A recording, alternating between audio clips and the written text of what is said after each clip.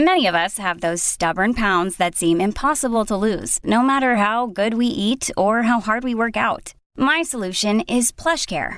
PlushCare is a leading telehealth provider with doctors who are there for you day and night to partner with you in your weight loss journey. They can prescribe FDA-approved weight loss medications like Wegovy and Zepbound for those who qualify.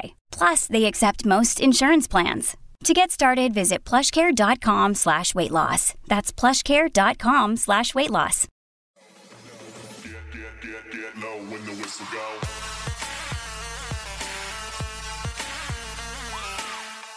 Hey guys, it's Aaron here. We're taking over your Pulp and Prestige feeds to share some good news with the community about our recent Groundhog Day fundraiser drive. Jim, this is our 6th annual, right? Mm-hmm. If you missed all of the advertising we did in the lead up, Jim and I, on a whim 6 years ago on Groundhog Day, decided to watch the movie Groundhog Day starring Bill Murray and Andy McDowell for 24 hours for the entirety of Groundhog Day. And I think literally 2 days before the event, we'd gotten into planning. I'm like, man, it seems like we should do something. We should have a call to action or something. We're going to do this big stunt. And yeah, okay. So we decided to pick a charity, and we've been doing this ever since. We've migrated from the actual day of Groundhog Day to usually the weekend after to make it a little easier for people to attend. And we've always, done 24 hours of something. And this year we wanted to do the entire catalog of Fast and Furious movies. And we were raising money throughout the 24 hours for the Cure Owls Fund, a charity that aims to take money and convert it into research for effective treatments and a potential cure for Alzheimer's. I thought it went well, Jim. Oh, yeah. Absolutely. I always get really gripped up as these days come. I don't know why, because I'm always thinking well, what if we don't make as much money as we do last year? Well, what would that mean? What if no one shows up? What if this is the year where we're performing to 0 people. But have no fear. The Bald Move fam showed up. We raised just a ton of money. You'll recall last year, maybe you don't if this is the first time, but last year during a James Bond marathon, we watched 12 James Bond back to back to back to back. We raised a unheard of total of $20,533.05. We increased that by a whopping 17%. We took in $23,540.69. Very nice. In just cash. We sold another $503.51 in merch. And that's just the net proceeds. That's not the total. That's just how much of that stuff is going to Cure Owls. We also got $247 worth of bits. Which is almost 25,000 bits. And we got $301 from subs, the vast majority of that coming from ML to ML, which brought our grand total to $24,593. That's the size of the check that we wrote to Cure Owls. Just shy of 5,000. That's 17%, at least a 17% increase over last year, which was in itself at least a 10% increase over the previous year's record. And we are just over $100,000 in lifetime charitable giving for this Groundhog Project. Nice. 6 figures, Jim. I secretly, that was my hope that this year we would hit the 6-figure mark. I saw where we were sitting after last year's at 75-ish. And I was like, yeah, man, how amazing would it be to get to 100 this year? Sounds like we did it. I'm blown away. We did. I was, because at first I was slightly it's those things oh my God, we set a record, but we were literally $1,000 away. But here's the thing. Here's the big differences is that I think we made it people aware that you can go to groundhog.baldmove.com in the days before or after if you miss, because not everybody can go. You got things going on. But, this Alzheimer's is a terrible disease. It's impacted a lot of people's families. It affected my grandfather. I saw what kind of devastation. It just really brutalized my dad's side of the family because it's not it's not an easy death. It's not something easy. It lasts for a long time. The unique horror about Alzheimer's and other dementia based illnesses is they take the person long before they take that person's body, and it's just a real ordeal. A lot of people have had personal experience with this disease. That's something that I always get reacquainted with each time we do this, because like people come in. But even if you couldn't, people come in before and after. Like, for example, we had a $2,000 donate. We started the day with $2,000 in our pocket because someone had dropped a big $2,000 dono the night before. And then sure enough, we got over $1,000 because over $1,500 came in after the marathon. So it is now officially too late to get into the Bald Move check. But as we talked with Connor, you can go to cureals.org right now if you still care to donate. Don't want to wait until next year to get that in. Yeah, it was. What did you think of this? Just aside from the fantastic success of the fundraising, what did you think about this particular installment of the Groundhog Day? So you were talking about always getting gripped up like we're not going to beat our records. I'm not so concerned about that, mostly because I'm so busy in the lead up to this, because I manage the technical side of this event, and that my getting gripped up is, will this work technically? Will we be able to pull this off? Is my computer gonna crash after running all the shit I got to run for almost 24 hours? We're gonna get 22 hours into this and it'll crash, and then there goes our stream and everybody leaves and no more donations come in. That's where I freak out. Am I going to have time to set up all of the different views that I need to make this work and come up with a themed logo and graphics package for this? Am I going to be able to get the merch designed in time? I always work on it right down to the wire. I started pretty early this year, a couple of weeks ahead of time, and felt like I had the merch stuff in hand. But I was also very busy with other things at the same time. And so it felt like a mad dash to the finish. And I was working on setting up I always set up a second station for myself too. So that when my back feels tired of sitting in this chair, I can go lounge in a beanbag or recliner or something. So setting that up is a hassle. I did not end up using it this year. Somehow I sat in this chair.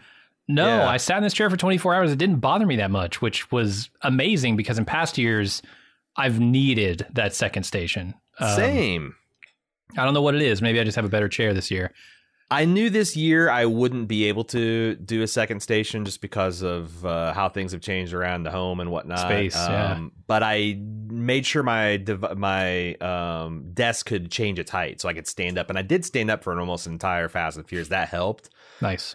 I feel like we need to get a steel case sponsorship because I don't know what your chair is, but mine is I'm sitting in a steel case and that sucker supported my bulk for 24 hours, no problem, like a champ. Well, if steel case won't do it, maybe Herman Miller will because I'm in an Aeron.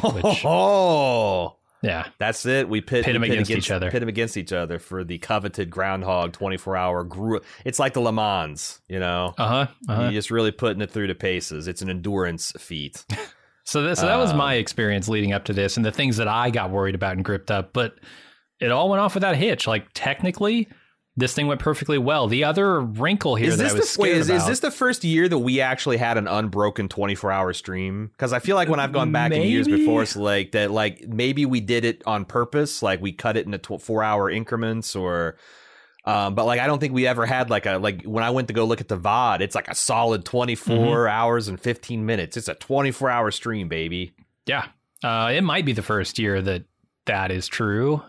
But I was pleasantly surprised by how well it went off technically, considering also that we were bringing in a guest for the first time this year. We had Pete Peppers on. I didn't know how that was all going to run. I tried to pre-configure some screens for that, and I think it largely went off without a hitch. So yeah, I was very happy technically with how this went, and of course financially. And boy, it had a lot of fun too. Yeah, and I want to talk before we get, because we're going to talk about the bulk of this is going to be talking about the crazy stuff that happens during these streams. But But I would talk about, we had a 17% increase, and we weren't able to do all the things. Like, we keep on wanting to have like more volunteers. We do have a few volunteers I want to shout out here in a minute, but like, I did do a little bit of better job, I think, of promoting it. I think this is the best promotion we've done through the event. I think also like word of mouth, like people, if you've been with Bald Move for several years, you kind of hear this Groundhog Day, and then you hear the rap. And I think more and more people, just out of curiosity, want to show up for it.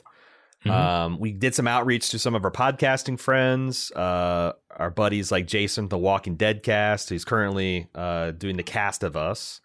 Over at Podcastica, boosted our tweets. The Insiders, Kim Renfro, the Ringers, Joanna Robinson, some of the many that helped us out and boosted our tweets, and I could see like not to mention like when I do these drives, like the dozens of people who were also boosting this on their own account. You can see those post on a Groundhog Day that people did retweet, like they got 50 to 100 times more views and engagement. And with, I always try to mention Curals, like that's such a great charity because it's such a worthy cause. I think we brought, that had to help. Because like that's the other thing is like I know some of the first few years it seemed like it was like the Groundhog crew. There was like this core group of people that was doing most of the chatting, staying up most of the night, doing a lot of the donating. I like the fact that this has gotten so big that like that's not so much the case. We have tons of unique people coming in and out, lots of new names, lots of first-time chatters, first-time donating. And that's, I think, the sign of a really healthy effort. It's not just a few carrying it. Mm-hmm. It's the many coming. Lots of hands make the load light, they used to say. We they probably still say it. Really good numbers as far as people showing up and participating in chat. I saw a couple hundred at any given time. Oh, yeah. Never dipped below like 100, 120. I think this is another first. I don't think we ever dipped below triple digits of viewership, even in the graveyard shift. So had a lot of people from Europe and around the world kind of joining us when mainland America was passing out. Keeping us plus a lot of people I can't believe how many people stay up for the whole thing now. A lot of them. Yeah. Like used to be a handful and now it was like it counted on less than a hand of fingers numbers, right? Like yeah.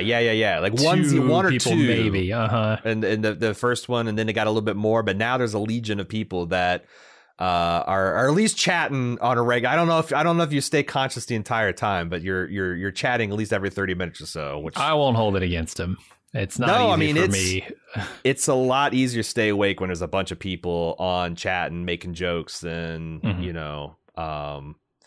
want to give out thanks to Michelle Beach and Burnett, if you see her in chat, for being our cheerleader as she was last year, keeping us focused on getting those donos going. Sometimes in the wee hours of night, we kind of even forget what we're doing. She's always there to keep us on task. Also, thanks to Deb Tulip Blossom in chat. She is handling all of our merch fulfillment this year. Not just, Jim mentioned working on merch. We had a really great t-shirt. Yeah, I want to talk about that when we get to that. I imagine there'll be a whole AI section on this. There will. For the first year, AI was used in the creation for some of the content merch for, I think, spectacular success. Yeah.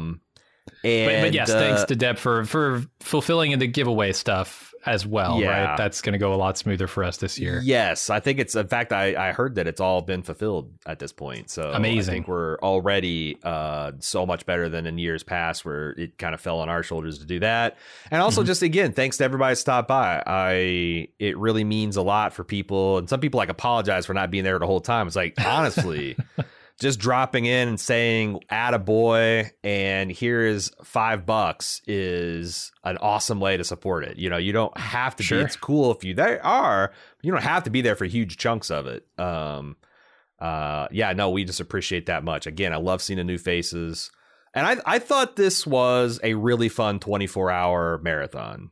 Some have been inherently more interesting than others, but Fast and Furious is just, you don't have to pay that close of attention. There's always something loud and or funny happening on the screen. There's a lot of good memes. Oh my God, the Fast and Furious memes, so good.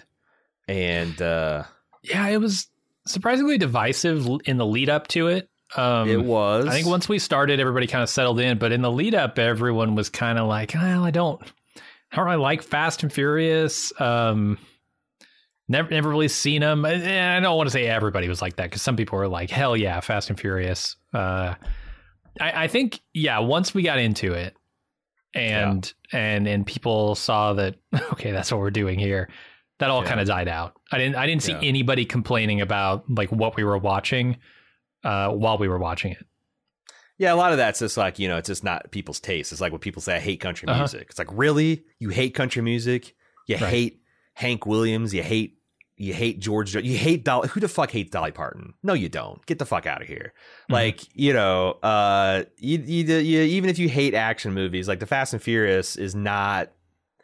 It doesn't take itself seriously. I think people think it's like something like Predator or Commando or something like that, where it's like, no, it really is a ridiculous show.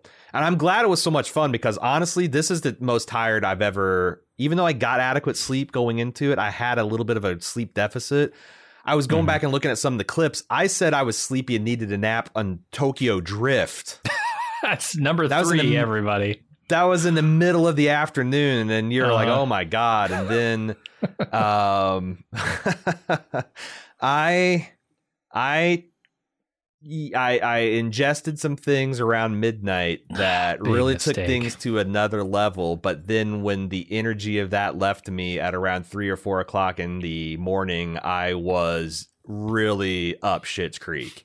Dude, I was dragging so much ass from 3 a.m. to, and like usually when the sun comes up, I started to get it, but like it lasted to like 9, 10 o'clock where I was just like, oh God, I cannot close my eyes. And then people, the last minute donos, and of course, he had to get Angry Rick and Good Times Riker out, which we'll talk about. And once I start screaming, then all the adrenaline starts kicking. And but yeah, it was a tough one. I felt exhausted throughout the last third of this marathon, which hadn't really happened before. Yeah, it was a little different. Okay, in some ways it was a little bit better for me, but it was also like standard procedure. So what happens to me in these is I usually get tired around 6 a.m. and a lot like you, I'll get tired and then I'll be out of it for kind of a couple hours, and I'll come back for another movie and get a second wind around like 10 o'clock or so, or and not even 10 o'clock, around like 8 o'clock. And then 10 comes around and I'm a corpse. I'm on autopilot. I'm staring into the space. I can't even barely tell what's happening around me. And that always happens. I feel like these marathons are about 2 hours too long for me, because the last 2 hours I'm a zombie. But it works out nicely, because when you get really tired at like, 4 a.m. or 2 a.m. or something in previous years. I think this time it was, like you said, around midnight or something. I'm usually still going strong and able to kind of kick it up and, talk with chat and make jokes, and you can just kind of zone out for a little bit. And then when I get just zombified at 10 a.m., you're there with Angry Rick and Good Times Riker to kick things up a notch for the home stretch. And I can just be completely vegetative, which I always am. And I have no choice in that at that point. Just like, I can't entertain anymore. I can't entertain after 22 hours of doing this. Sorry. So it works out pretty nicely.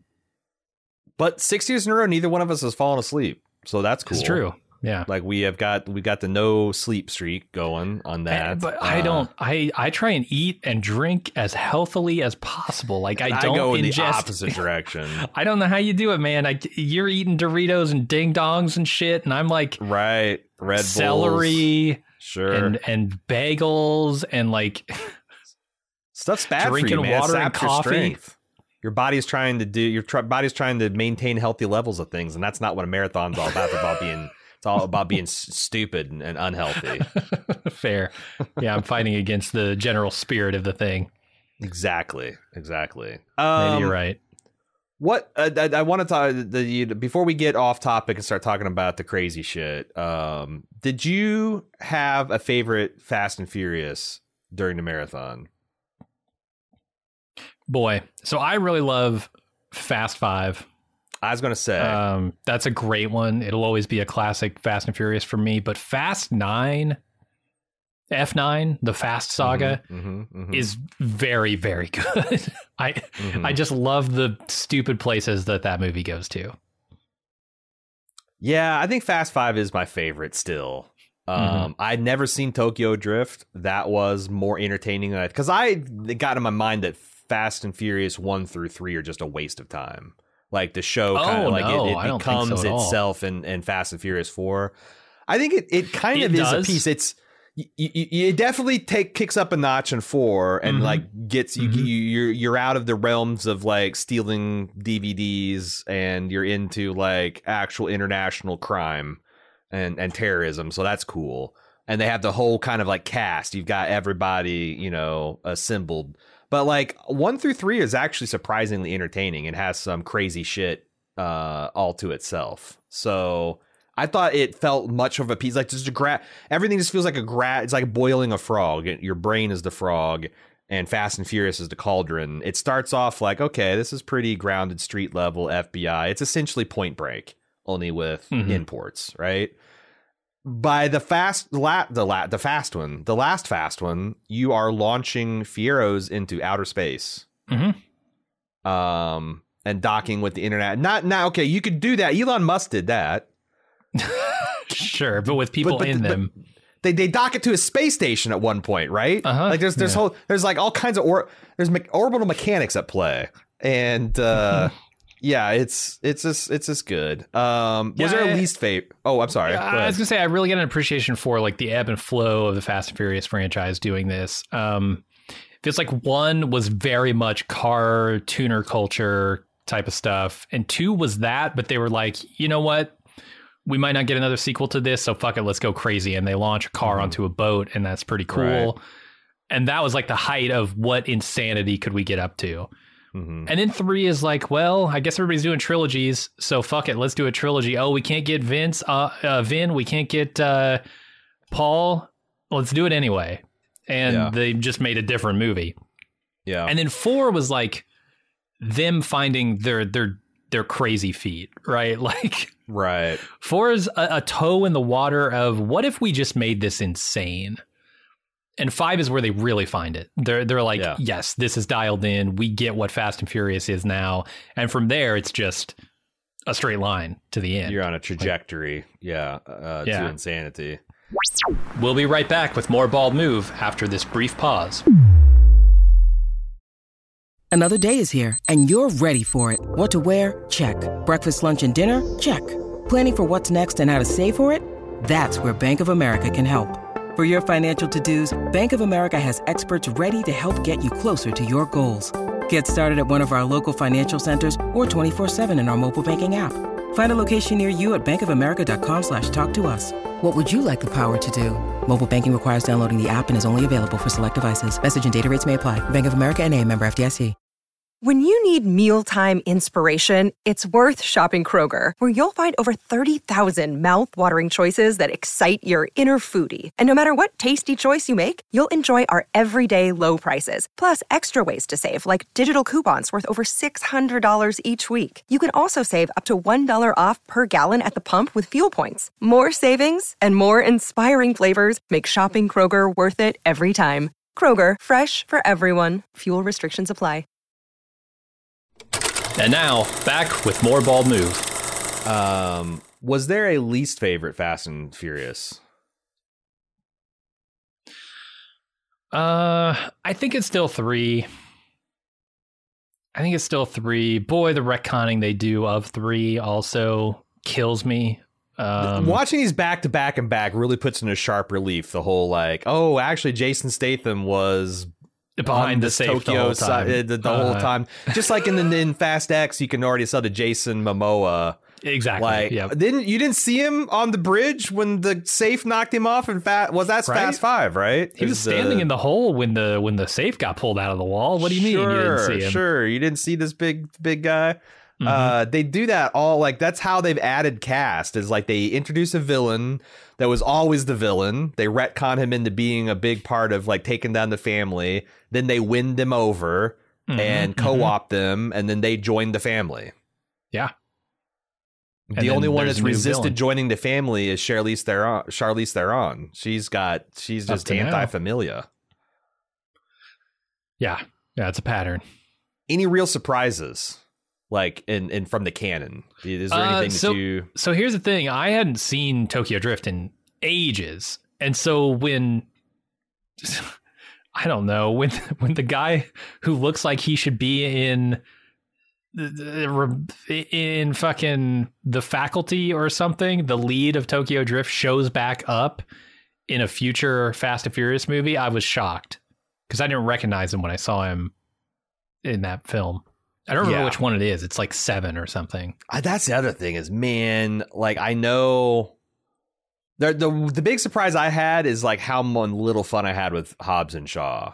But like I have a similar thing, like between 7 and 8, like I am very sketchy of like I think Jason Statham has the very memorable baby carriage scene, or the car, what do you call that, a car seat, the baby carrier scene, I think is in 8, but it might be in 7.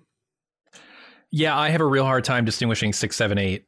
I have very clear memories of 5, Hobbs and Shaw, and 9. Yeah, because I felt like I was in a fugue state for the whole thing. But that was the thing that surprised me most, is how is the thing that surprised me most, I should say, is that I remember really liking Hobbs and Shaw. I thought Hobbs and Shaw was one of the lowlights. It might be because I was extremely tired, but also these movies are like pushing 3 hours long. Mm-hmm. And that felt long when I was sitting there sleep deprived. Just hoping that the West Coast wakes up and we get like a bunch of people in here acting crazy. I was like, oh my God, this Hobbs and Shaw. Oh my God. Why? I thought this was amazing. I thought they were so clever and so funny when I was watching this, but like now I just want them to shut up. Yeah. Do you want to talk about the highlights? Do you want to take turns putting forth highlights? And I'll nominate you to go first. So maybe now is the time we talk about the AI stuff. Let's do it. So let me talk about our plans, our best laid plans, because I feel like the one way in which this was not technically a success is that we could not get the AI thing that we really wanted to get working. Because there are AI models out there of Vin Diesel that you can use to replace your face. Using deep and Dwayne face. The Rock Johnson. And yes, The Rock. We really wanted to get those working. The trouble is it's very processor intensive on your computer. And your computer, I don't think, is strong enough to do it in real time.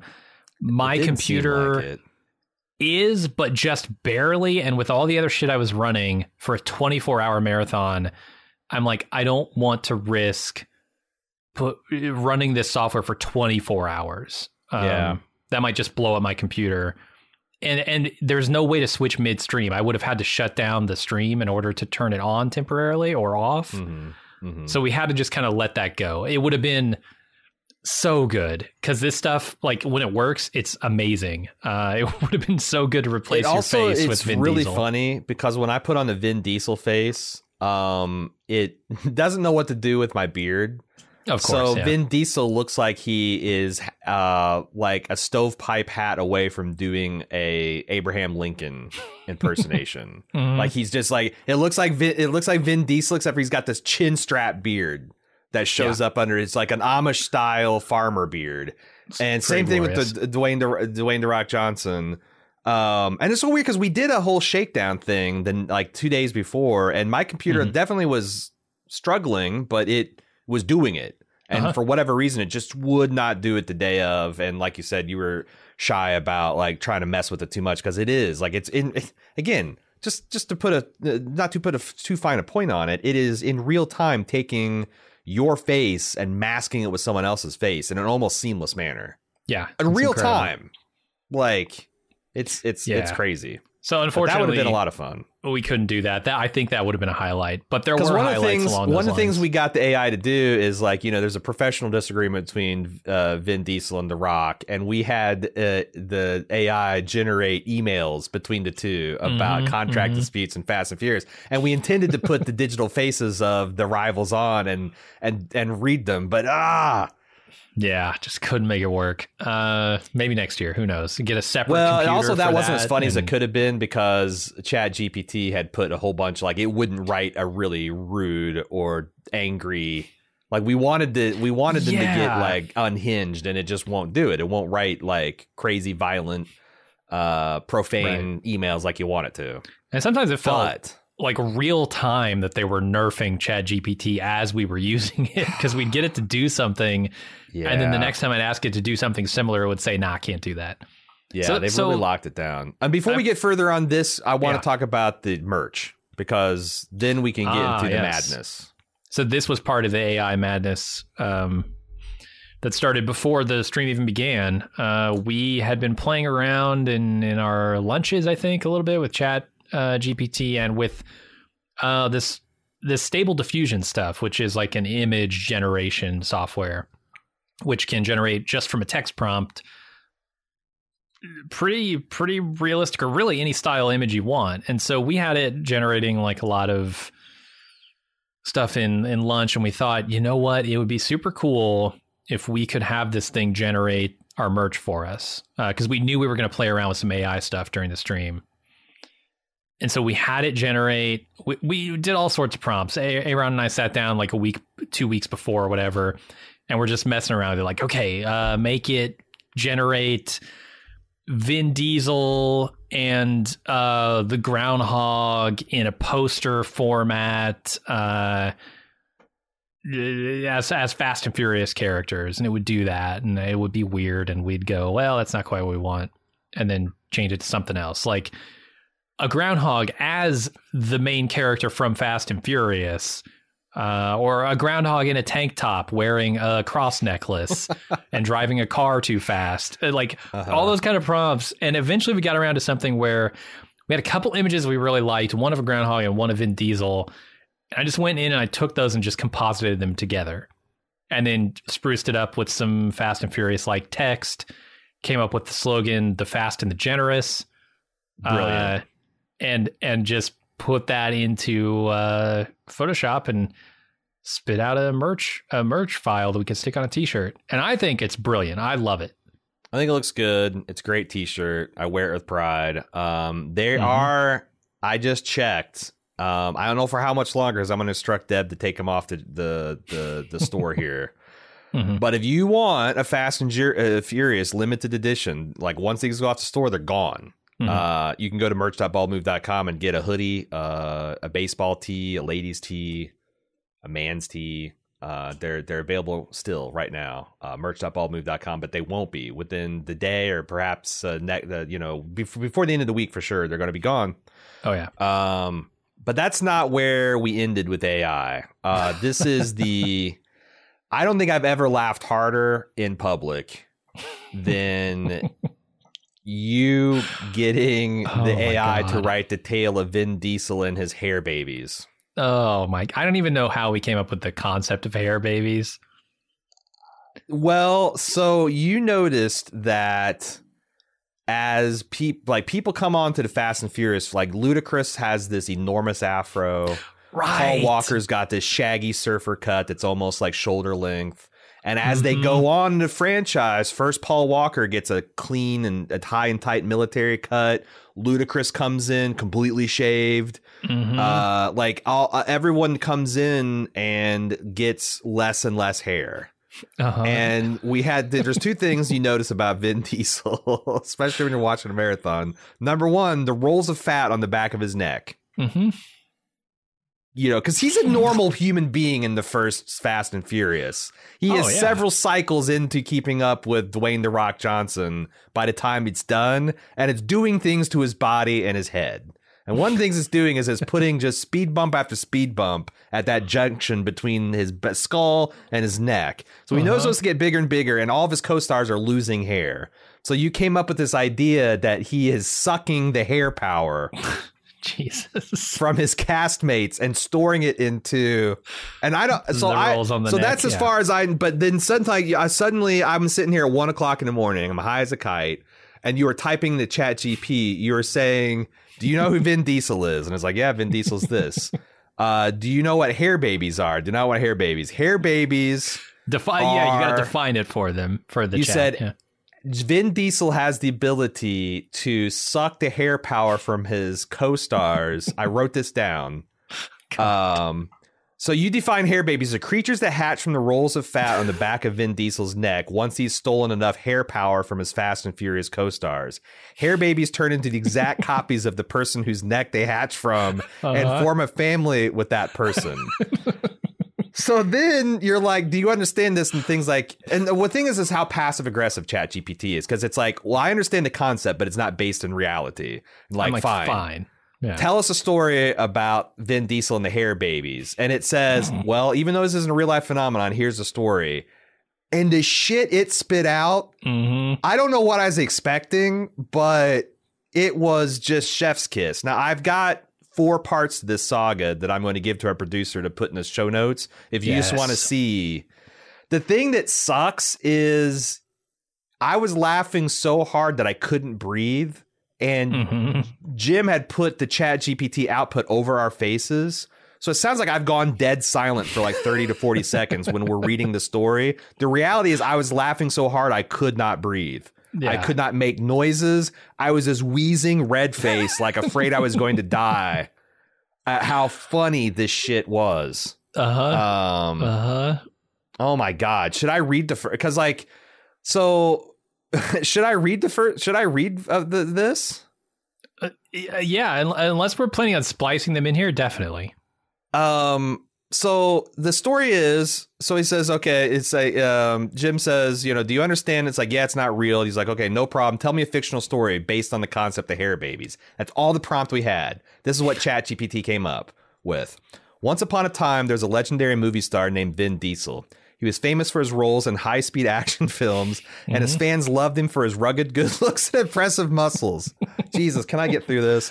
One day, Vin noticed the small creatures were emerging from the rolls of fat on the back of his neck. He was shocked to discover that these creatures were exact copies of himself, and they were his hair babies. At first, Vin was confused and didn't know what to do. I love it every time someone calls him Vin. But as the hair babies grew, they formed a tight-knit family with Vin and helped with his acting career. They would often accompany him onto the set of his movies and even perform some of the most daring stunts with him. I didn't prompt it to tell him how it helped his career. Right, and they're a tight-knit family because this is associated with Vin Diesel.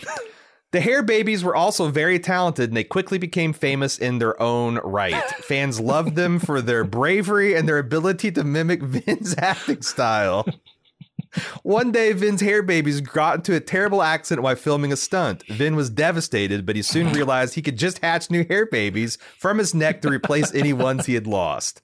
From that day on, Vin and his hair babies continued to work together, performing daring stunts and thrilling audiences all over the world. They lived happily ever after, forming one of the most unique and unforgettable families in the history of Hollywood. This is chapter 1 in the hair baby saga. That eventually is going to lead to their corpses being launched into space. The Vin Diesel going on a daring rescue operation when he realizes one of the hair babies are alive that he launched into space. Again, I could not stop laughing. And yeah, I've got a lot of different laughs, but the one where I'm just helpless and I can't even breathe, it's very Nick Offerman. It's very high pitched and giggly, and oh God. Oh, this almost killed me, dude. It's glorious. I think what we should do is we should splice these in at the end of the episode, like the very end. Yeah. How do you splice it? Because like a lot of times we weren't even reading them out. Like, I don't think we read all of them out loud because the thing is just typing it out in real time onto the chat. Oh, surely I read them all. Maybe you did. Maybe you did. Maybe not. That might be too hard to do. It's a 24-hour video. We're trying to get her to turn it around and pretty quick. Never mind. But like, if you care enough, click on the links to see the unfold. And my only regret is you couldn't see her face because, my God, you would have seen a man dying of mirth.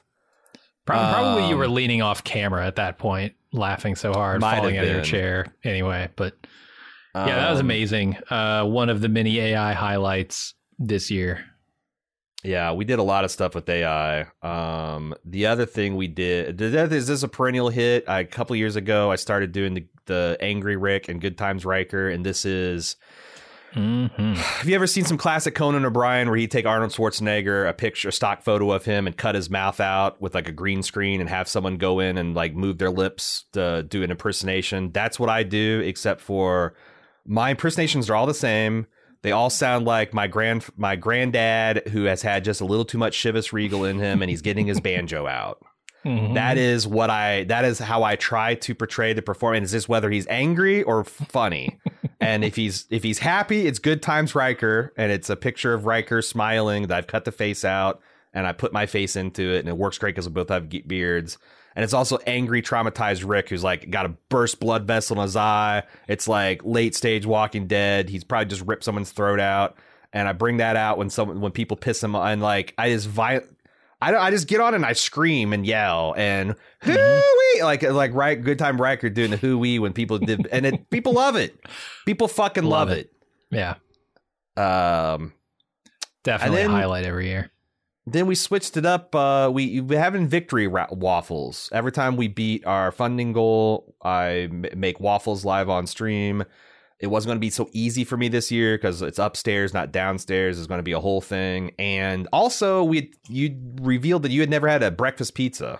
So I procured a breakfast pizza and served it up on the air to you and Alexis and me. And that was pretty fun, too. I didn't have to make waffles. Yeah, that's good. I'm sure I'm forgetting tons of other stuff because like just so many random conversations, so many random funny things happen, so many jokes and stuff into the movie. But it's a whole 24-hour stream. You can watch the whole thing right now, twitch.tv/baldmove. It'll probably still be up there for another month or so. And then it's probably going to be gone forever. So it's one of those special things that it's like this. There's so much copyrighted material. It's never going to survive a YouTube edit.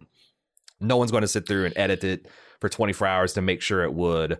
So check it out. I have a copy of the full thing I downloaded, but I don't know where I would put that thing. Maybe in the 20-year Bald Move anniversary, we can have someone go through and find highlights. Probably not, but maybe. Another thing, if you just want to check the highlights, is if you go to our page on baldmove.com/ or twitch.tv/baldmove and check past broadcasts and go to highlight clips. The vast majority of the highlights are from the Groundhog stream. All of the hair baby stuff, almost all the stuff a lot of the Angry Riker, or no. Good Times Riker and Angry Rick is up there. And now the real highlight is we have Connor Swan from the Curals Fund themselves here to accept the totals for the year and to accept our donation and to talk about the latest and greatest in Alzheimer's research and the newest treatments that they've been working on in human trials and what's in store for the future, and also how you can prevent Alzheimer's, or you can make your brain as strong as possible. I think Connor would be mad if I intimated that these things could eliminate the chance of Alzheimer's, but it's methods to make your brain strong and resistant to Alzheimer's and other forms of dementia. So that's what's coming up next. So let's get to it. Here's Connor. We'll be right back with more Bald Move after this brief pause. And now, back with more Bald Move. So joining me now is Connor Swan. I think this is the third year in a row he's joined us. He's the senior manager of leadership gifts and a heroes program to accept our donation in the Bald Move community's behalf. Welcome back to the program, Connor. Yeah, thank you. I'm so happy to be back again. Hopefully I'll do my best to make this part of the podcast worth listening to again. But we're so grateful to have been the recipient now for 3 years, and all the incredible work that you and the Bald Move community do. Does not go unappreciated. So I'll start off with a thank you right off the bat.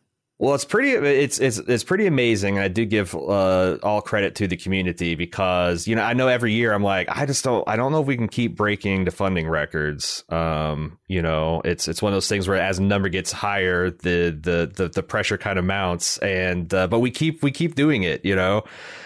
This last year, we raised what I thought was an amazing total of $20,533.05. And I'm like, wow, that was such a high. This year, we raised a total of $24,593. It's like an 18% increase, which I was just blown away.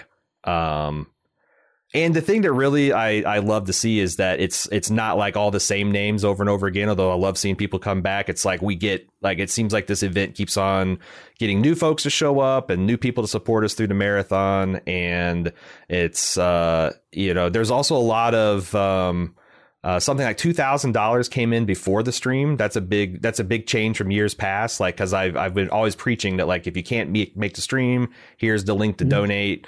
And then $1,500 came in after our stream. So like that right there is just a huge difference from the year before. Might made all the difference in the world. But yeah, I'm thrilled to write you guys another big check this year.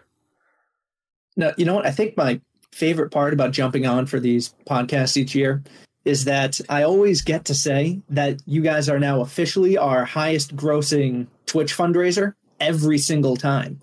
But every time you break your own record, you're breaking the Cure-Alls record for what a Twitch fundraiser raises for us. So we're incredibly grateful, and it is outstanding the work you guys have done. So thank you so much. There's something very satisfying about watching some of the dumbest movies on the planet, the Fast and Furious franchise, and raising about $1,000 an hour doing it. So it it feels pretty good. I want to talk. You invited me to something special. You call it the Table of 10, where you invite people from, you know, the people who've done fundraisers and contributed to you to do a special presentation. It was over the web, and you had a couple of the people from the Cure-Alls Foundation or Cure-Alls Fund to present information about your guys' funding goals and the current state of the research. And it's just like so much more comprehensive and informative. It was over an hour long of just like concentrated stats and research. And I thought it really fascinating. And I thought maybe we could go over some of that stuff, because I thought some of the stuff that came out of that was like I said, fascinating and encouraging. You guys had raised $23.3 million in 2022 for a grand total of $167 million since your founding, which was in 2008, if I recall. 2004. 2004. And where, you know, people's like, well, where does all this money go? You awarded 100 grants to research last year. You've awarded 700 research grants since your inception. Last year in 2022, you had 160 published papers that was derived from research grants that you gave out, which is over 1,000 since inception. And to date, there's been 80,000 citations that cite Cure-Alls funded research, which must feel really good.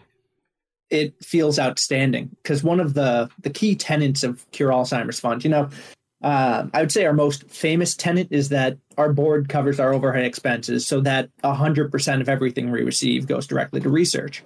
But what sort of flies under the radar is that everything that we fund is made available to the field at large. Nothing that we fund is just kept in-house for only Cure-Alls researchers to use. We want to make sure that as we move towards a cure, we're moving together. So the fact that our papers are being cited as much as they are means that we're accomplishing our goal there. We're making sure that no discovery is just being discovered and set aside for somebody else to replicate it down the road. We want everyone to be working with the latest information. And that's what that figure means. It's outstanding, and a credit to our staff for doing so. There's something that came out in this presentation about like your guys' approach to funding, where you kind of specialize in doing small investments in kind of early stage, early lead concepts, things that are proof of concepts, things that are considered high risk, you know, versus reward type of payoff, things that kind of struggle to get, you know, federal funding and larger funding, because there's just like, there's not there.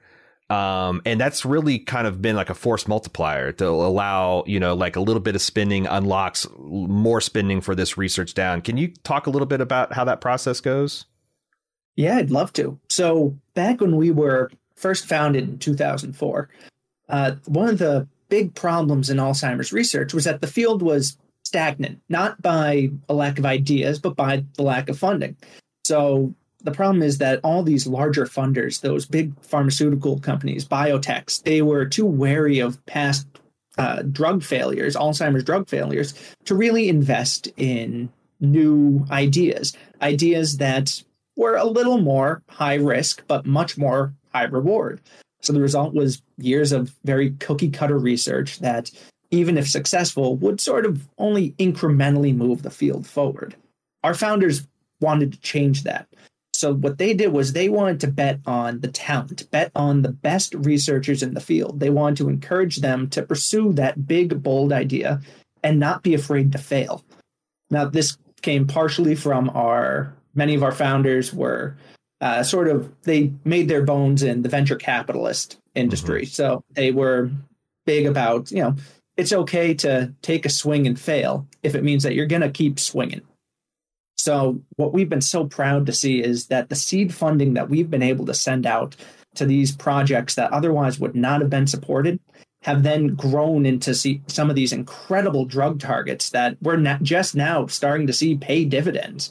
We are generating hundreds of millions of dollars in follow-on investment funding for these ideas that just really a decade ago were sort of scoffed at as that could never work. Well, now they're not only the mainstream idea, but they're the basis of some of these drugs that you hear about in the news. One of my favorites is that Cure Alzheimer's Fund played a role in creating this monoclonal antibody, which is one of the ways that several of these drugs that you're going to be hearing about in the news, that you already have heard about in the news, aducanumab, lecanemab, donanemab, all that mab is the monoclonal antibody. That method would not have been able to get off the ground without some early support from Cure Alzheimer's Fund. And that's the multi-million-dollar investment that we start by just making our $200,000 grant. So it's an incredible model that we're proud to constantly be building upon. Yeah, the stat that Kelly shared to kind of illustrate the, how this works in terms of dollars is in the 2 years from 2018 to 2020, Curehouse took $47 million of research in these like proof of concept, high risk, early lead concepts. And that funding allowed them to prove the concept to generate an additional $350 million in grant and other outside investment. So it's like you spend $47 million and like the actual impact of like what that does to research brings in the additional 350. That's an insane return on investment. It really is. And that's the type of work that wasn't getting support. That 47 million that you reference in that number. So that's almost exclusively in foundational research into the origins and pathology of Alzheimer's, how it starts, how it spreads, things that were really overlooked, this basic tenet of Alzheimer's that was just sort of set aside by the field at large. So we're thrilled to play our role in really getting these next great ideas up off the ground and encouraging that follow-on investment. Yeah, I want to talk about some of the research stuff that came out of this Table of 10 thing that I attended. They say that we're getting further understanding into like there's 3 different profiles that people can take as they age. The so-called resilient agers who retain all their mental faculties at 100% throughout their lifetime. There's no real measurable decline, or if it's a very slight. You have the typical aging, which is where probably 90% of us are going to fall into, where we do start missing a step. Maybe it gets harder to remember things, but you still are going to be able to live a full life. You're not going to forget your family, etc. And then you have the people who are going to suffer from dementia, and understanding like genetically the differences between these types of people is like something that's like really drives, because like obviously if you could isolate the one difference that is between these people, which has led to this kind of ATN framework to understanding Alzheimer's disease. I wonder if you could like talk about the ATN framework of like what we think we know about what are causal or casual relationships between things that we see in people's bodies and them following those different, pathways towards, mental health and their aging process. In Alzheimer's disease, we know there to be really two hallmarks of the disease. There are these amyloid plaques, which is this sticky protein substance that forms around a neuron. And there are these tau tangles, which are misfolded proteins that are sort of mucking up the insides of neurons. Now, for many years, the prevailing thought was that it was the plaques lead to the tangles, and then together, the two lead to neuroinflammation. Now, in neuroinflammation is what tends to drive us towards neurodegeneration. So all three of these play a role in really the synaptic loss within our brains, neuronal death, and that's what starts to lead to memory loss and some of the other symptoms of Alzheimer's disease, the classic cognitive decline, the loss of ability to really complete even basic, simple tasks. One thing that I think I understood about from the table of 10 is there is a perhaps new kind of feedback loop between the tau tangles and the neuroinflammation where they think that the one could feed into the other. Is that something that's like just becoming understood or?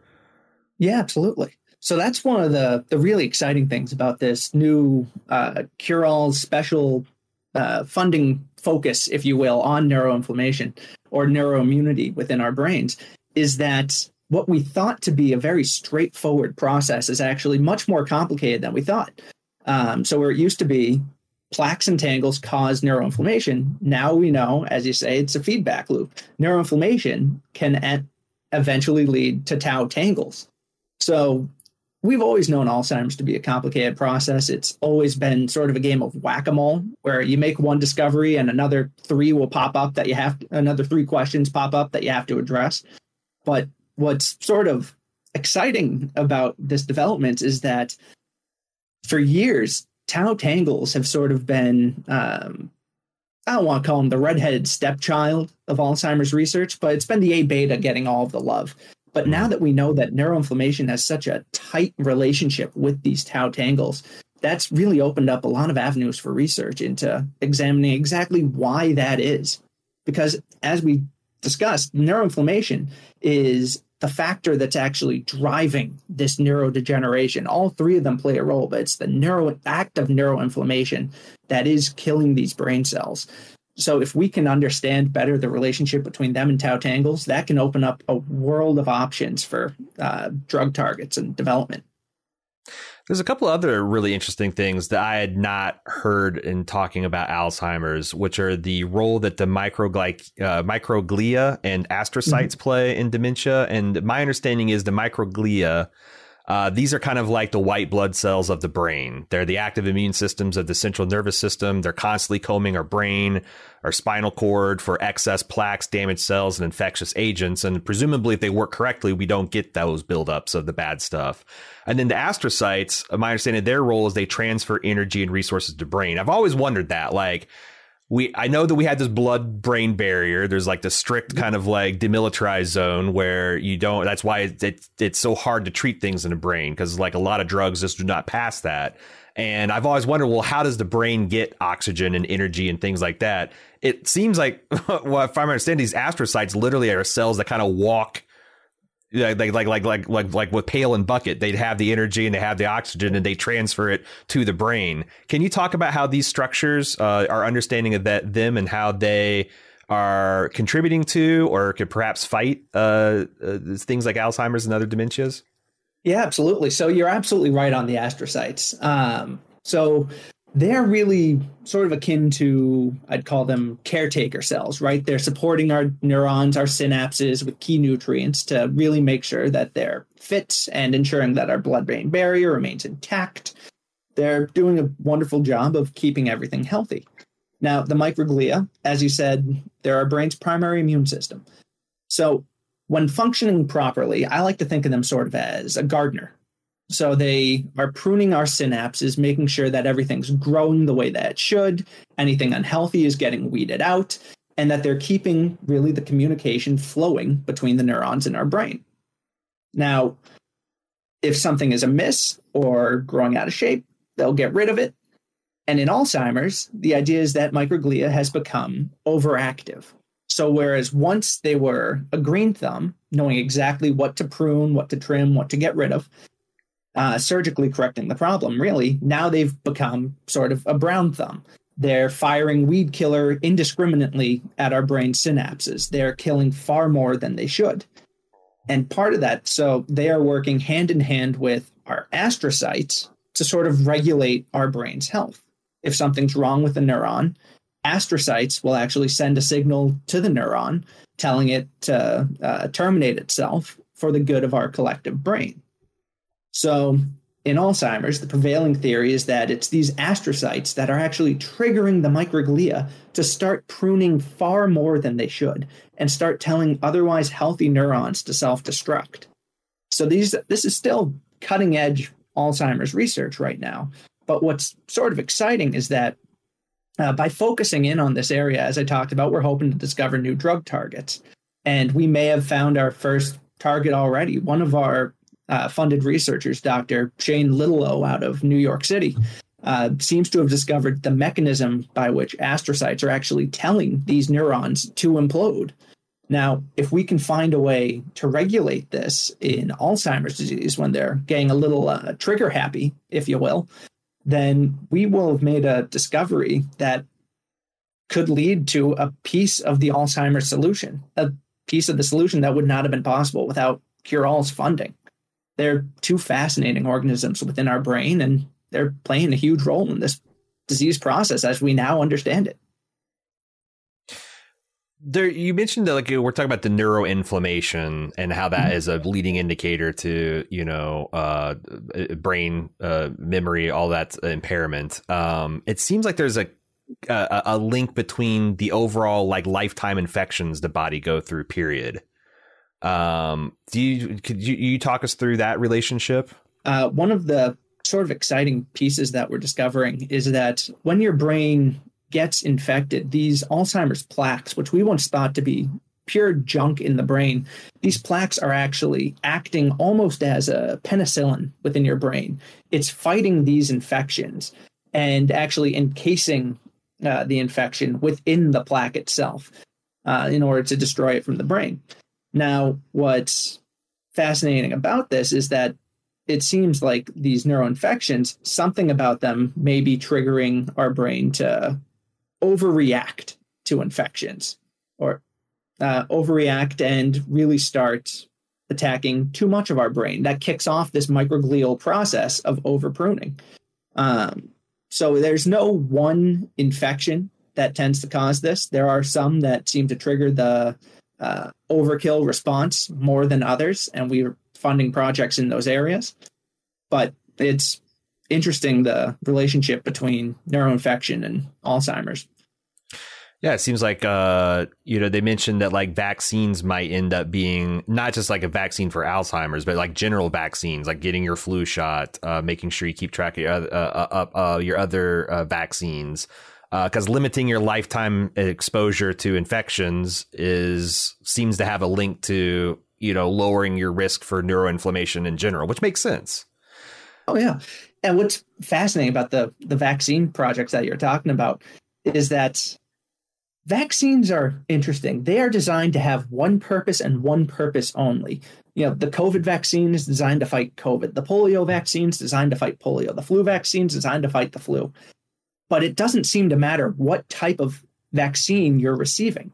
If you receive a vaccine, your body seems to be in better shape to stave off Alzheimer's. It's almost like it's jump-starting your brain's immune system, getting it well-oiled and ready for a fight against Alzheimer's disease, which does lend fairly well to the idea that there's some sort of neuroinfection that is playing a role in this process, like just a basic fundamental tenet of some of these other infections that are playing a role in Alzheimer's disease.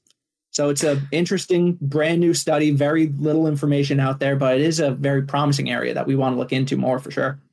Something I want to ask you, because it's something that they didn't actually say in the table of 10. I haven't seen this like described as such anywhere else, but it seems from everything we talked about that are people starting to look at Alzheimer's as a potential like autoimmune disorder? Because it's what you're talking about, like it sounds like the body's own immune response processes are kind of like, that same type of overreaction, and like it's the same stuff you hear in things like lupus and whatnot, where it's like your body just starts just wages a war on a particular other part of your body. Or am I like way off base on that? You're not off base at all. In fact, that's a big school of thought that's starting to emerge now. Our researchers, I'd say if you polled them, it would be a hotly debated topic for sure, but I would say it's probably about 50-50. But it's certainly going to be, if there's anything that we know about Alzheimer's, it's that this is the culmination of about 1,000 different things going on in your body. Of those things, autoimmune is certainly going to be one of them. But they're just this disease, it really is sort of a Frankenstein of everything that can possibly go wrong in our bodies, it seems like. Like we know that things happening in our gut are impacting what's going on in our brain. We know that basic lifestyle factors are impacting what's going on in our brain. Alzheimer's has so many potential feeders into how you start to develop this disease. And that's really what makes it so complicated. But I guess this is a very long way of saying, yes, I think you're right. I think that this is certainly going that direction. They mentioned that there's a lot of, before we move on from that, I thought it was also interesting that like there are a couple of phases in our life where these brain immune responses kind of naturally kick into high drive. And they mentioned like infancy, like in your first 2 years, like your brain, like these natural processes of pruning neuron connections and doing that work in a hyperdrive. And they also mentioned that like it's something you go through in puberty and adolescence, too, like when your brain are undergoing these large scale changes. Because one of the things it seems like you could just take a drug to maybe like tune all these processes down, but like you don't want them to stop. And there's other phases, other times where these things are happening kind of in overdrive, and it doesn't necessarily, obviously when you go, well, I guess it's debatable, you go through puberty and you lose mental function, but it's a natural process. And just like, why is it going into overdrive in these other periods of time, trying to get to the root understanding of that. And the other, you mentioned like what a Frankenstein monster. It's like, that's the thing that's kind of bedeviled Alzheimer's research, is that like it certainly has something to do with the plaques, but there's people that have normal brains that die when we studied them that are loaded with plaque, but they didn't have any instance of like the dementia. And you've also had the converse, where you have a person with like seems a pretty advanced case of dementia that has a brain relatively free of these plaques and tau tangles. It's really crazy. Well, I mean, it's something going wrong in your brain. Like it's the literally most complicated thing that we know of in the human body. So it makes a lot of sense that it's going to be very hard to pinpoint exactly what is going wrong with these things that fundamentally make us. Oh, absolutely. No, and it's, last year you guys did the Star Trek marathon. Well, I would submit to Star Trek that our brain is the final frontier. Like there are things that we are learning about the brain every single day. Like you think you have it all mapped out, and we just don't. And that's why we need to keep investing in foundational research, because just when we think that we've finally mapped this thing out, we're going to discover something new that's going to change the way we think about this disease. Like you said, there are brains that are discovered, or not discovered, but you see brains of Alzheimer's patients that don't necessarily follow exactly what you would expect to see in a classic Alzheimer's brain. And that leads to the question of, well, what's going on? Just like we may have recently discovered that neuroinflammation can cause tau tangles. Like that's something that we thought we knew as hard evidence that it was plaques lead to tangles and then the two lead to neuroinflammation. And that's the end of the process. And instead, it's a feedback loop. That's something that's brand new that could throw the entire picture of Alzheimer's on its head. It's always fascinating what's happening next. So I want to talk about there's three main avenues that we've had recent advancements and developments. Better diagnostic and prognostic tools. So like, finding that you might have an issue that you need to take care of sooner, and getting better prognoses. The anti-amyloid immunotherapy drugs that are in phase 3 trials. And then shorter and better pathways to trials and more targets in trials, which is essentially, how can we get promising research into trials faster? Do you want to talk about any of these topics? I'd love to talk about all three of them. All right. So if we want to take a stab with that better diagnostics, first of all. So being able to diagnose Alzheimer's is one of the most important things that we can discover. Because not only will that help patients down the line, but in the short term, that's going to help create more effective clinical trials. If we're able to predict who's going to develop Alzheimer's disease before they do it, we're going to have a much better idea of, do these drugs work or do they not? Because most of our best efforts at an Alzheimer's drug are preventatives. They're not cures. They're not rebuilding what you've lost. We're just not there yet. But a lot of these drugs, our researchers feel, aren't necessarily getting a fair shake, because by the time you're exhibiting strong symptoms of Alzheimer's disease, they think you may be too far along the process for these drugs to really make any noticeable difference. If you look at a chart of how somebody with Alzheimer's tends to progress, you'll notice the end of the line where they start declining, it gets steep very fast. So if you're giving them a preventative drug that's, say, slowing the disease process, like this new drug, Leqembi, I'm getting ahead of myself, is slowing it by, I believe it's 25%. If you're slowing something by 25%, but you're already plummeting, that's not going to have much of an impact on your quality of life. But if we can get that to somebody while they're just in the very beginnings of the disease, at this stage, mild cognitive impairment, when you're starting to slip a little bit, but you still remember who everyone is. You know exactly, who your family are. Your memories are still intact. Then that's going to be much more effective at that stage. But we can't do that if we don't have good testing, which is why we're so excited about this new blood test that's coming out, which I believe I even mentioned last year. We're just getting closer and closer to it, but improving it. So that blood test I mentioned last year, it was going to only be able to identify APOE in the bloodstream. Now we're actually looking at all sorts of A beta proteins, the plaques that are in our brains. We're able to get that out of this blood test. The tool is constantly being refined, and it's getting closer and closer to really being available widely. So we're very excited about that avenue. Moving on to the anti-amyloid immunotherapy drugs. I want to make a point on that, because like that's something they really brought home in that presentation, is like the human brain can sustain an impressive amount of damage before there's any cognitive decline at all, because the brain is all about, rerouting around damage and shunting off disease cells. And you get to the point where the brain is, so a person's starting to like manifest symptoms, the brain's already like shot through with the disease. So like, if you could get that, 27% slower decline at the very start of the process rather than when the house is already on fire.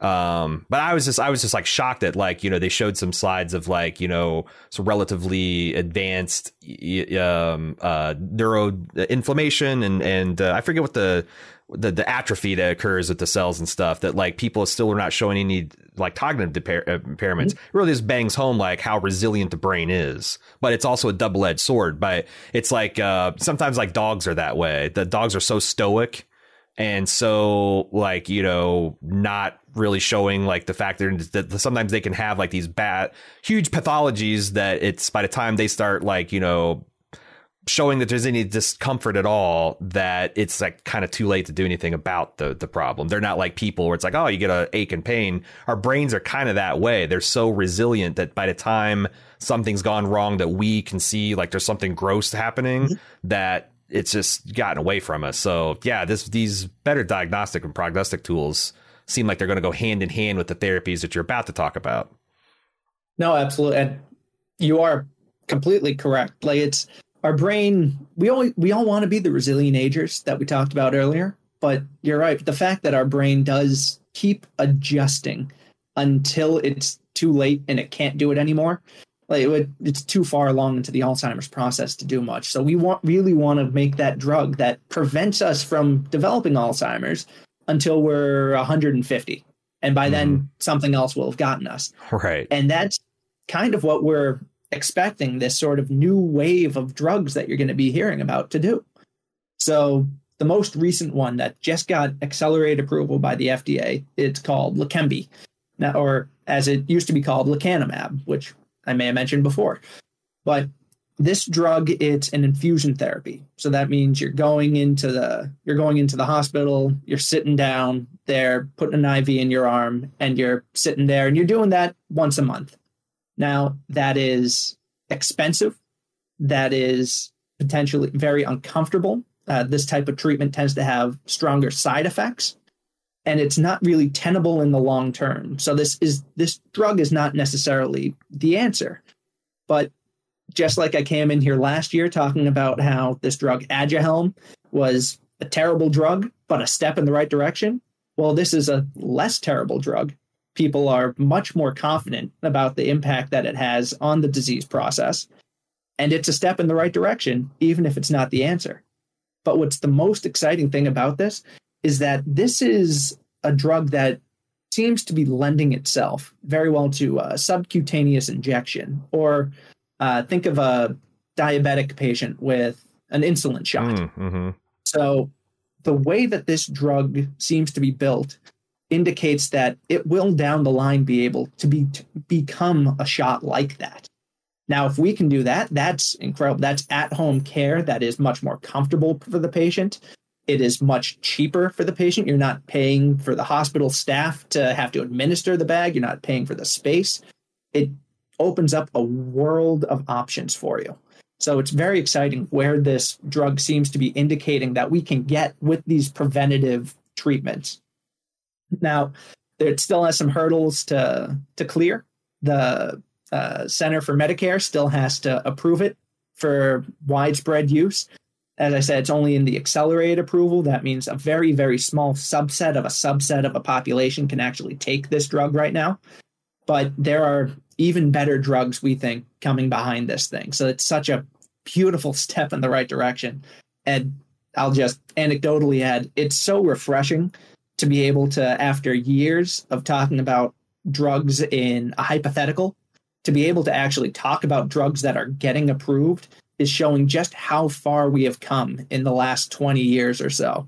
This would have been a pipe dream back in the early 2000s. And now here we are with multiple drugs that we expect to be approved by the FDA. It's a beautiful spot to be.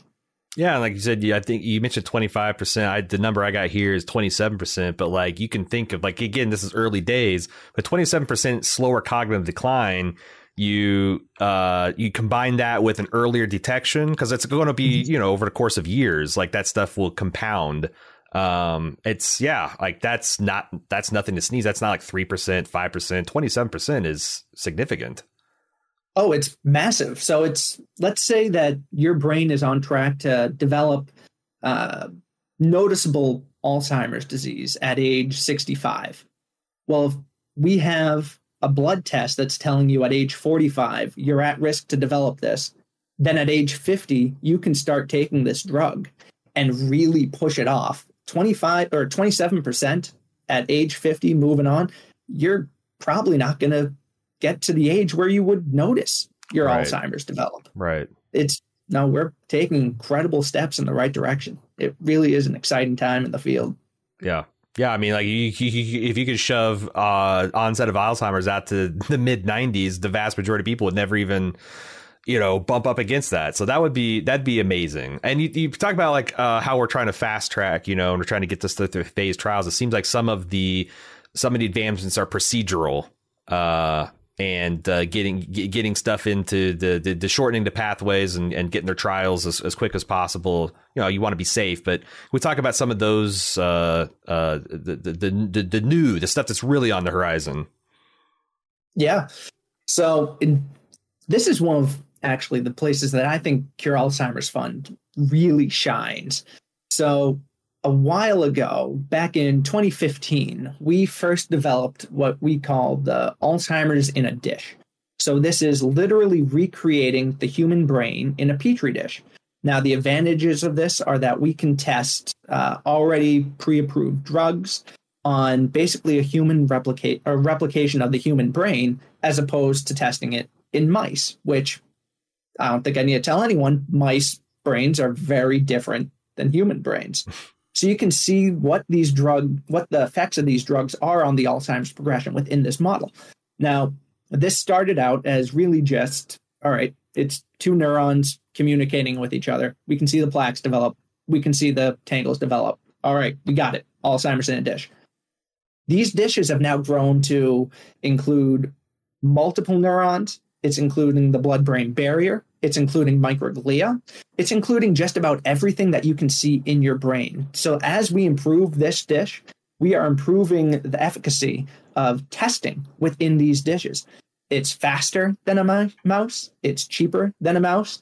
And it is helping us establish what drugs are worth pushing through to clinical trials.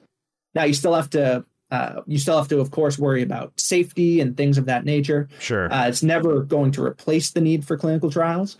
But we are saving so much time and money, and therefore more time, by having these Alzheimer's in a dish brains available for people to use across the country, across the world, really.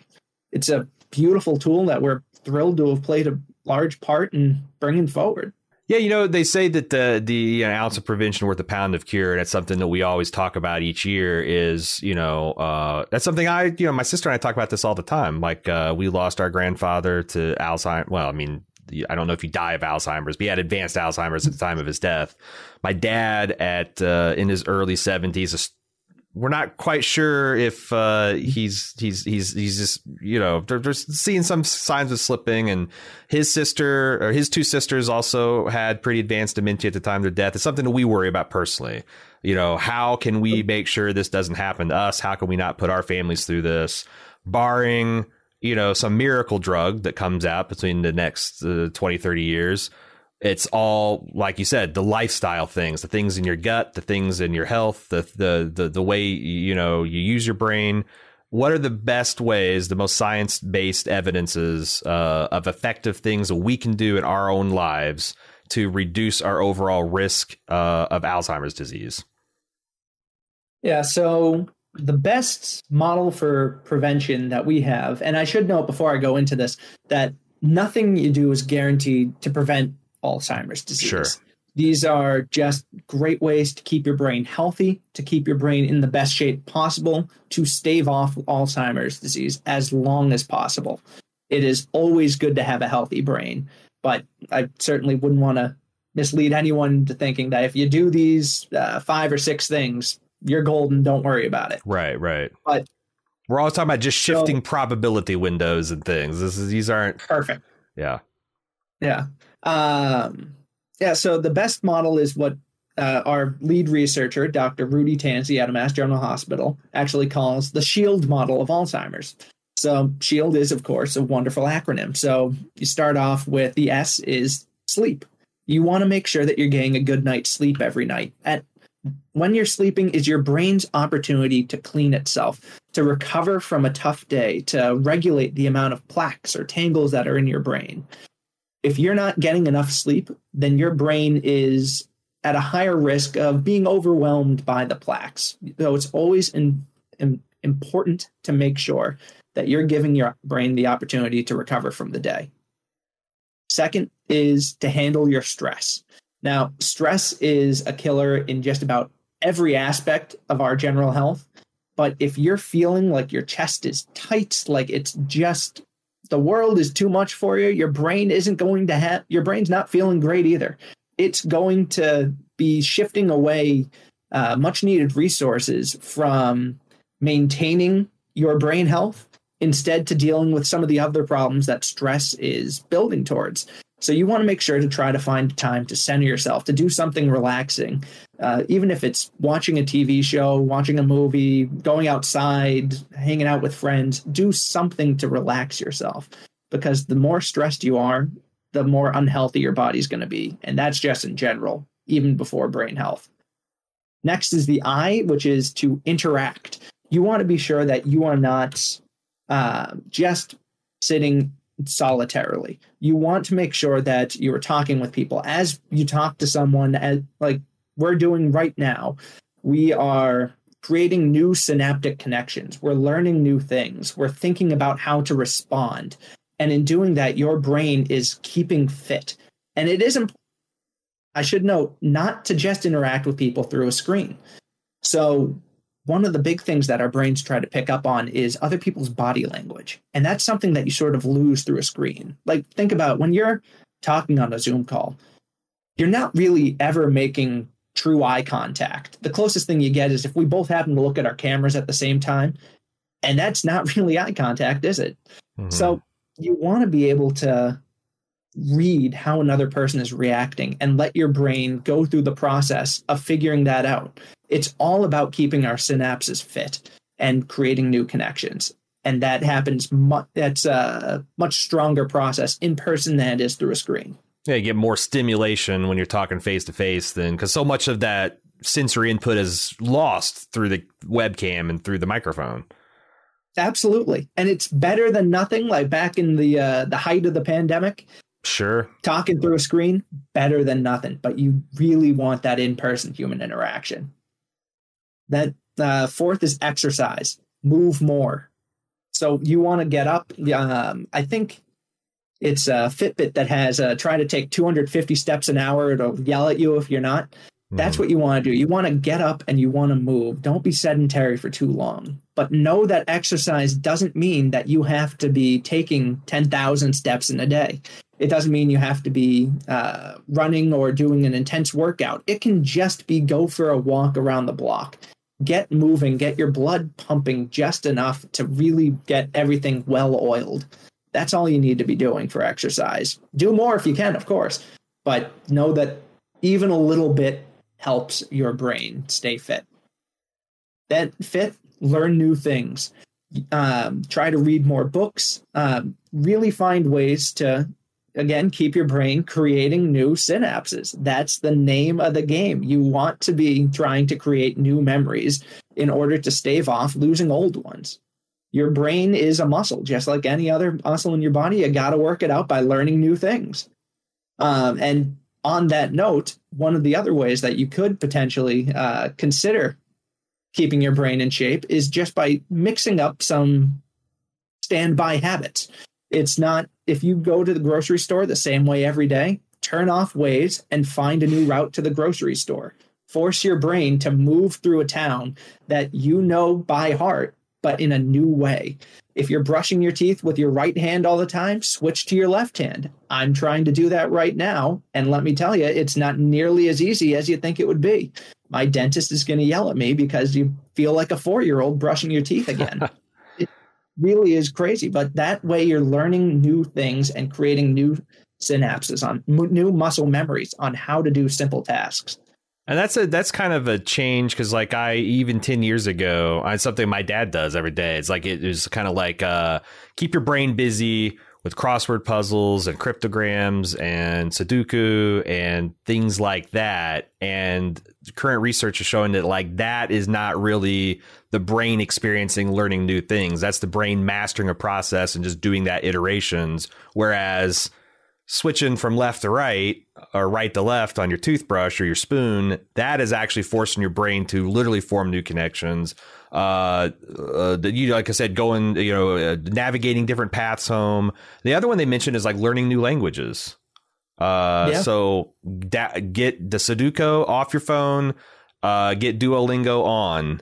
Because that's again forming entirely new. That's making your brain actually work and do things in different ways. I imagine it's a lot like conventional exercise. Like, you start working out with weights and you get all these new gains when you're first starting, but then it gets harder and harder because your body's already built up and it's gotten strong in that specific way. You need to find new exercises to kind of challenge it to get more gains. And it sounds like our brain's the same way. We can't just keep doing the same thing over and over, even though it's a different process. Different crossword, different. It's still kind of just reusing those same kind of mental processes and pathways. Absolutely. It's the skill that you've already mastered that you're still using. I think the exercise analogy you threw out is perfect. No personal trainer is going to tell you to just stick with one exercise. They're going to tell you to vary it up. Right. Because you need to be working on all those little new muscle memories with your brain. Mm-hmm. It's absolutely crucial. And that brings us to the final part of the SHIELD model, which is diet. So that's more fiber, less red meat. Try to only eat things that you can tell what they were before. So those toxic bright orange Doritos, maybe not the best thing to eat. Instead, try to mix in more nuts, more fish. The Mediterranean diet has been proven to really reduce neuroinflammation. And reducing neuroinflammation means less chance of developing Alzheimer's disease. So really more healthy oils and things of that nature than the Pringles, than the cheese puffs and those types of things. But yeah. Yeah, it's funny because I know I say this every year, but like these are all the things I struggle with, like sleep, stress, especially since COVID, interacting with the world, exercise. I think the only things I'm really kind of crushing is learning new things, because I tend to just kind of naturally be a bit of a flibbertigibbet that way. Like I'm always into new hobbies and stuff. And diet, I have, to pat myself on the back, cut out almost all the red meat in my diet over the last few years. So like I've tried to get away from more processed foods, and though I'm crushing that. But I guess, it's you can't let perfect be the enemy of good. Just try, like I know the first year we talked, that year I really tried to focus on my sleep, and I actually made some headway on that. But, then things happened and I made less headway. And so you can't, it's just, you don't have to do everything perfectly. It's just the more of these you can do, the better your, again, statistical chances of staving off these effects of dementia and Alzheimer's and other things. So I know it is. I imagine a lot of bald movers feel the same way, because like, what do? We sit around and we watch television and we watch movies. And we probably stay up way too late doing it because we've got kids and we got to wait till they go to bed before we watch House of the Dragon. And we're a high risk group is what I'm saying. So I'm glad that we can all come together and make some money for the Curale's folks. And hopefully we can shield our brains a bit better, too.